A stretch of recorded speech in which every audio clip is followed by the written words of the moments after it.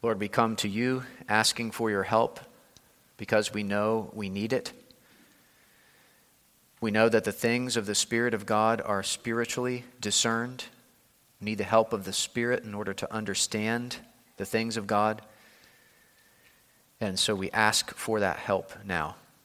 Help us to understand these truths. Help us to see and to clearly perceive the wonder of these truths, that you are for us and that you will graciously give us all things. Help us, we ask, in Jesus' name. Amen. Romans 8, verses 31 and 32. This is the word of God. What then shall we say to these things? If God is for us, who can be against us? He who did not spare his own son, but gave him up for us all, how will he not also with him graciously give us all things? You can see the two main points of the sermon in your sermon notes. First, God is for us, verse 31.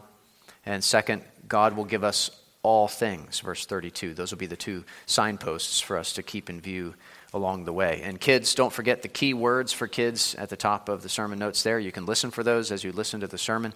The sermon is for you just as it is for your mom and dad and for all the rest of us here. So I encourage you to listen carefully and see what you can learn from God's word. So number one, God is for us. If you look at verse 31, you can see that there are two questions. What then shall we say to these things? And if God is for us, who can be against us? The first one's a normal question. The second one's a rhetorical question. And let's look at each of them in turn. First, Paul asks, what then shall we say to these things? These things refers back at least to the golden chain of salvation, if not to other things before that as well. Well, let's go ahead and bring that golden chain of salvation to the front of our minds. Look at verse 29. Verse 29 says, for those whom he foreknew, he also predestined to be conformed to the image of his Son, in order that he might be the firstborn among many brothers. And those whom he predestined, he also called. And those whom he called, he also justified. And those whom he justified, he also glorified. And then he says, what then shall we say to these things? In other words, what then shall we say in response to these things? How should we respond to these things? What sort of conclusions should we draw from these things? Where should these things take us? And then he answers that question with another question, the second question in verse 31. If God is for us, who can be against us? And we'll talk about that second question in a minute. But first, let me just point out that the presence of this first question immediately following the golden chain of salvation, I think reminds us of the fact that the truths of verse 29 and 30 call for a response. You have the golden chain of salvation, and then you have this question, what then shall we say to these things? These truths, these things, call for a response. They're not just meant to be understood, they're also meant to be lived out. We're not meant to just examine and admire the golden chain of salvation. God means for us to wear it. God means for us to put it on and have it adorn our character and our lives as Christians. Again, like we thought about last time, these truths are meant to make us humble and thankful and joyful and hopeful. And we're meant to draw the conclusion from them that God is indeed for us and that he will indeed graciously give us all things. Truth is for life. Doctrine is for devotion. Theology is for doxology. The truths of God's word are meant to be applied to our lives. They're meant to go from our heads down into our hearts. And they're meant to produce fruit in our lives for the glory of God. So you don't go to the pharmacy and pick up a prescription and take it home just so it can sit there on your shelf in your medicine cabinet. No, the medicine is meant to be taken, of course. It's meant to be applied to your body. Or you don't make dinner just so you can all sit around the kitchen table and stare at it. No, the food is meant to be eaten. It's meant to be enjoyed. These truths that are before us are meant to be consumed and digested by us. They're not just supposed to sit there on the shelf or on the table. They're meant to be taken in by faith. They're meant to nourish our faith and to weaken our sin and strengthen our love and multiply our fruit for the good of others and the glory of God. So it's a good question. What then shall we say to these things? It's a question we want to be asking in our own hearts. What would it look like for me to take these medicines? What would it look like for me to eat this food so that I can be spiritually healthy and strong in the Lord? Where should these truths take me? What then shall we say to these things? The inspired answer is, if God is for us, who can be against us? That is one implication of the golden chain of salvation. If God is for us in this way, who can be against us? If God is for us, and He is, if we are in Christ, if we are united to Christ by faith, if God is for us, who can be against us? That is, who can be against us and win? As David said in Psalm 27, verses 1 through 3, "The Lord is my light and my salvation. Whom shall I fear? The Lord is the stronghold of my life. Of whom shall I be afraid? When evildoers assail me to eat up my flesh, my adversaries and foes, it is they who stumble and fall. Though an army encamp against me, my heart shall not fear. Though war arise against me, yet I will be confident." Psalm 118, verses 6 and 7. "The Lord is on my side. I will not fear. What can man do to me? The Lord is on my side as my helper. I shall look in triumph on those who hate me." God is for us. It's important to remember that before we were converted, God was against us. He was opposed to us. And we were opposed to Him. We were His enemies. We were not for Him. We were not living for Him. We were living in sin, which is an offense against Him. And though He certainly poured out His common grace on us and was merciful to us in countless ways, He was not for us. He was against us. But now, in Christ, He is for us. Now that He has called us and justified us and adopted us, He looks with favor on us. He smiles upon us. He loves us. He rejoices over us. If you're in Christ, remember this morning, God is no longer against you. He is for you. He is against your sin, to be sure, but He is for you because you are united to His Son. And how do we know God is for us? Well, if we look over our shoulder in Romans 8, there's the golden chain of salvation behind us. God foreknew us and predestined us and called us and justified us and will glorify us. And that is overwhelming evidence, incontrovertible evidence that He is for us. But then if we turn and look ahead, if we look in front of us in Romans 8, we have the fact that God did not spare His own Son, but gave Him up for us. That right there should just remove all doubt forever, that God is indeed for us if he gave up his Son for us. So both the golden chain of salvation and the giving of his own Son show us clearly that God is for us, not against us. Matthew Henry wrote about this. He said, "In this, God is for us. He sums up all our privileges. This includes all that God is for us, not only reconciled to us, and so not against us, but in covenant with us, and so engaged for us. All his attributes for us, all his promises for us, all that he is and has and does is for his people. He performs all things for them. He is for them even when he seems to act against them." Knowing that God is for us can give us great courage and confidence in the Christian life. If we think that God is always against us, we're sort of like a sailor trying to sail with the wind always against him.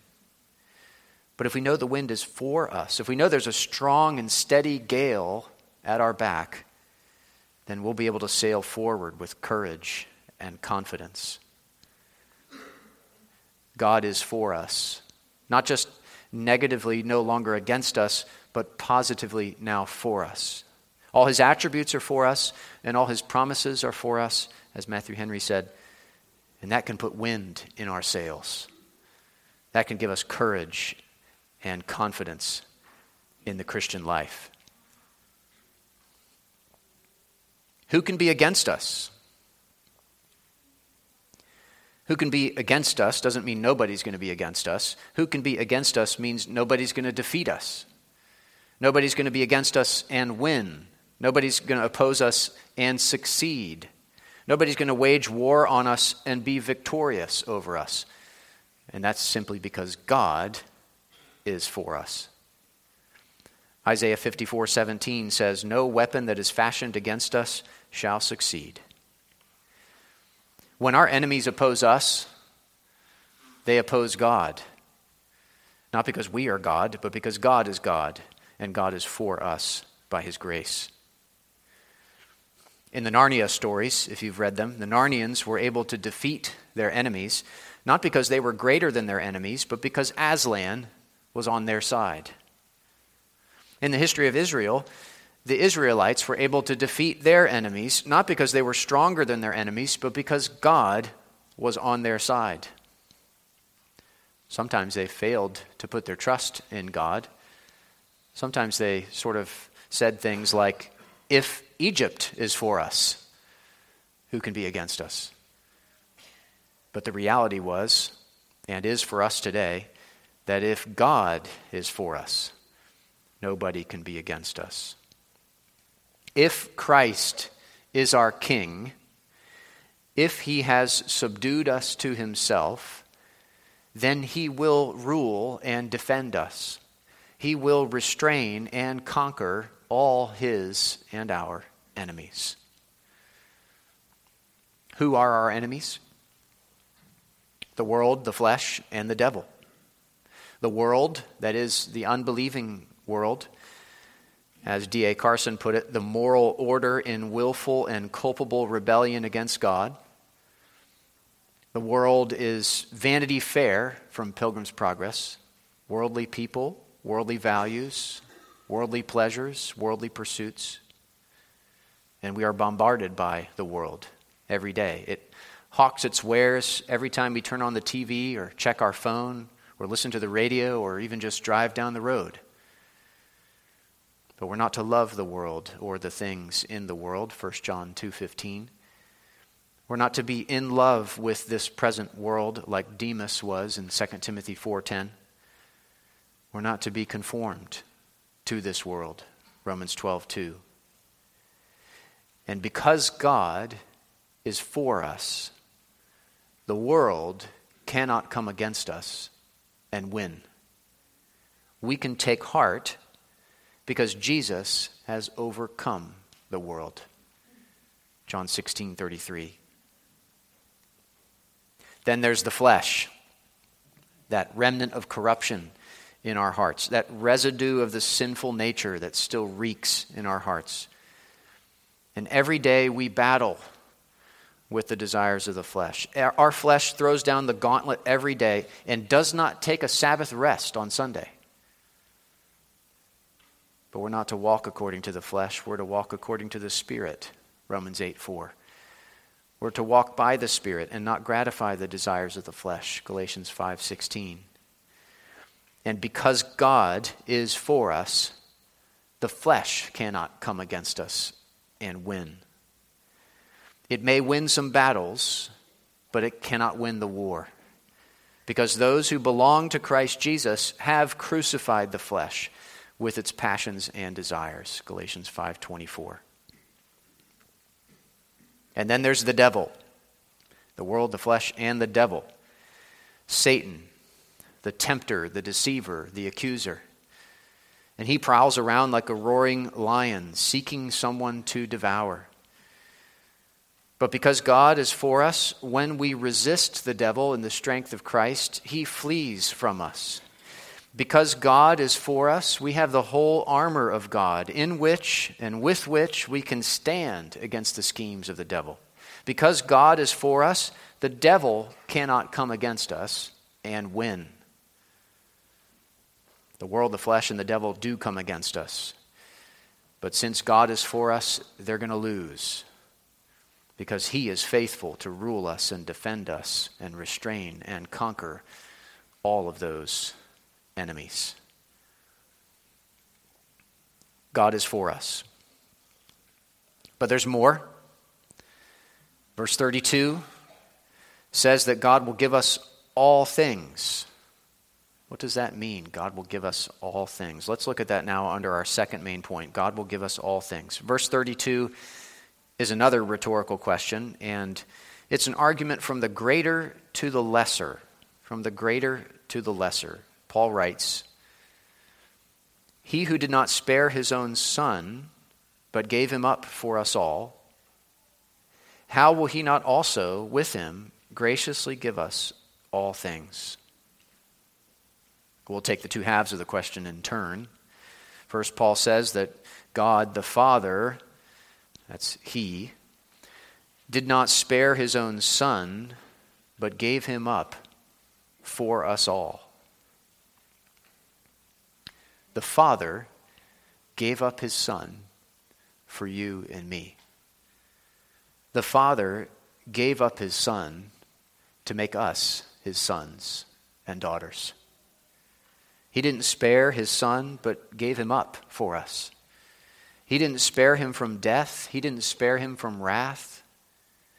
He didn't spare him from punishment. He didn't spare him from judgment. He didn't spare him a single drop of the full cup of his wrath against all the sins of all his people. He did not spare his own Son. As John Murray put it, he did not withhold or lighten one whit of the full toll of judgment executed upon his own well-beloved and only begotten Son.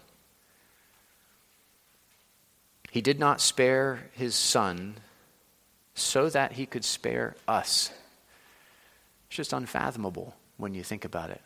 When you compare us to his Son. As someone once put it, it's almost as if he loves us more than he loves his Son.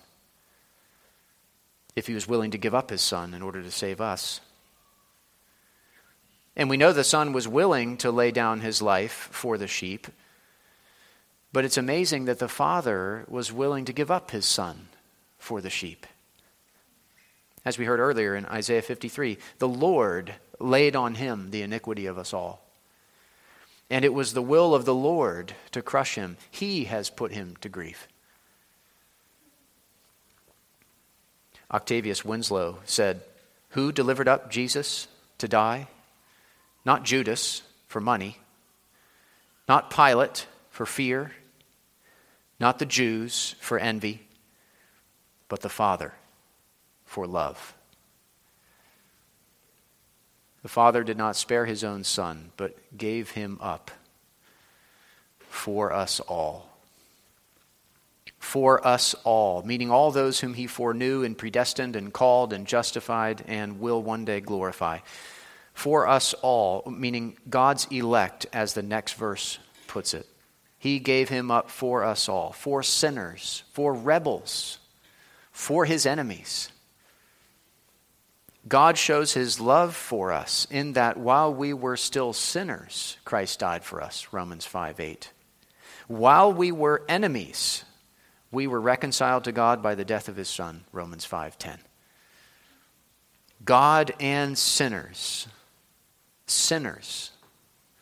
reconciled, as we sang.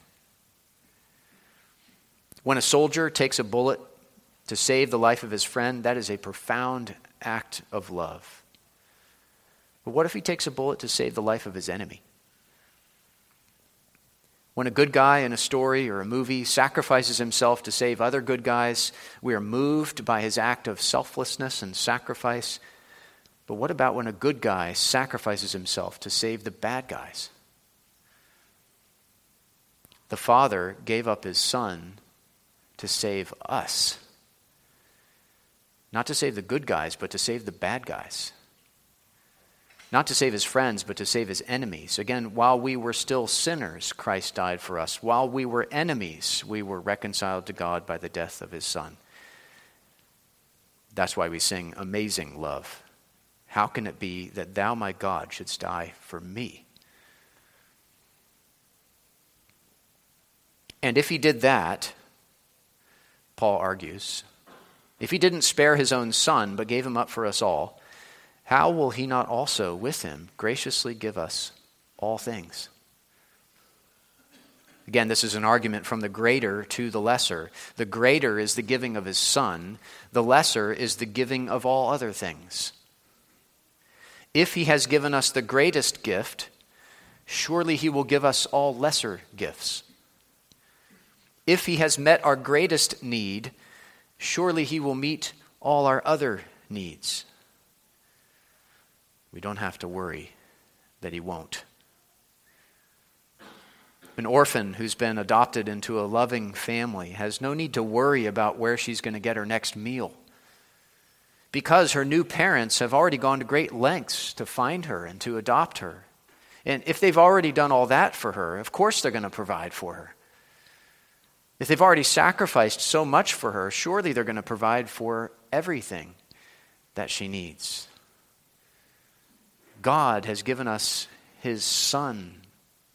Surely he's going to provide for us everything else we truly need. If he gave us his Son when we were his enemies, won't he give us everything else we need now that we are his children? How will he not also with him graciously give us all things? Notice it says, how will he not also with him, with Christ, along with Christ, graciously give us all things? He doesn't just give us all things. First and foremost, he gives us his Son, and then he gives us all things along with his Son. He doesn't give us all things apart from Christ. He gives us all things with Christ and in Christ. It's not like he just delivers packages of things to our front door. No, he sends Christ along with them. Christ is the one who carries those packages into our home. How will he not also with him, along with Christ, graciously give us all things? He will graciously give us all things. Not because we earn them, not because we deserve them. Our merit is not involved in any way, shape, or form here. He graciously gave us his Son, and he will graciously give us all things along with his Son. He will graciously give us all things.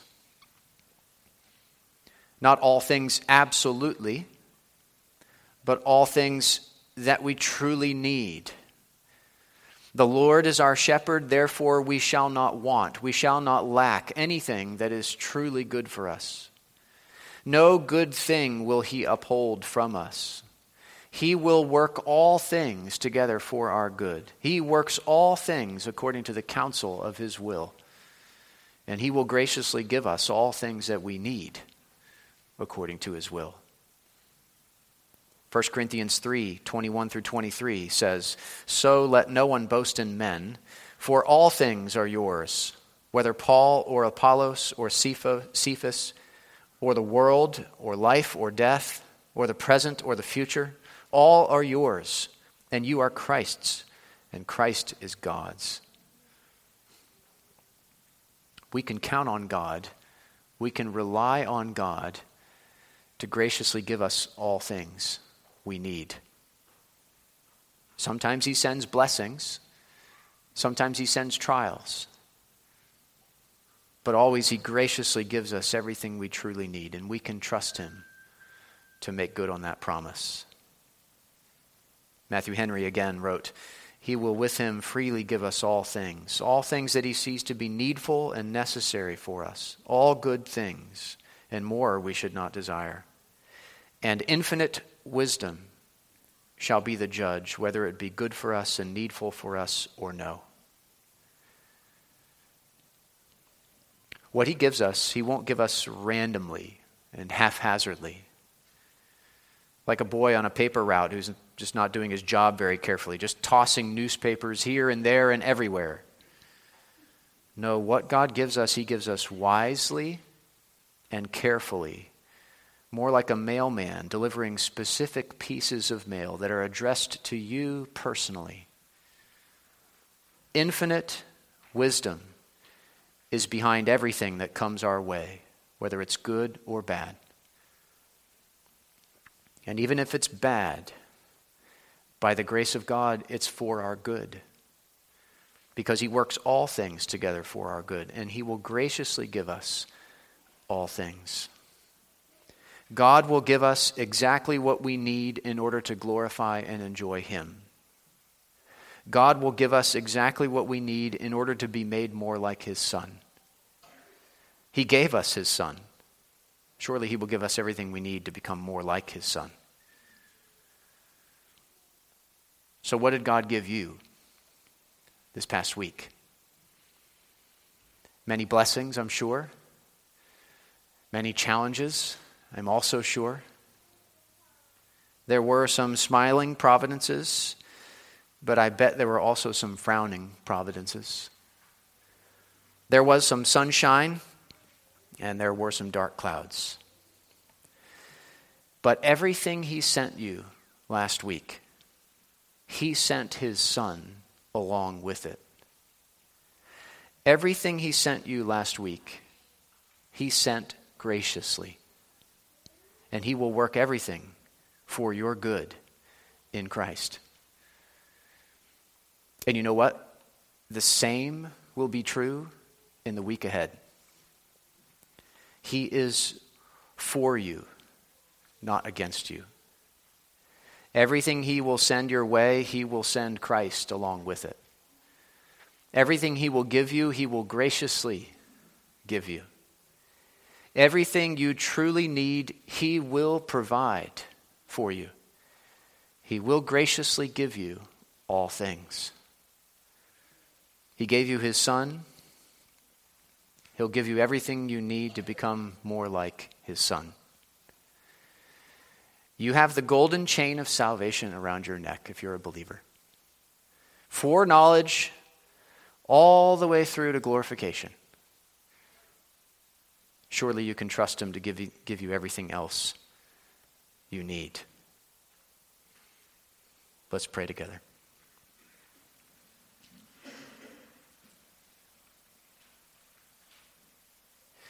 Our gracious God, we thank you for giving us your Son. You did not spare your own Son, but gave him up for us all, and we thank you. And we pray that you would help us to take in all we've heard this morning from your word. May all these things be like medicines for us and food for our souls, and help us to respond to these truths in our lives by walking in obedience to you, our Father, by the enabling grace of your Spirit. And whatever comes our way today and in the coming week, help us not to forget that it comes ultimately from your hand of providence, and it comes with Christ along with it. And it is given to us graciously so that we can become more like Christ. Help us not to forget that. We pray in Jesus' name. Amen.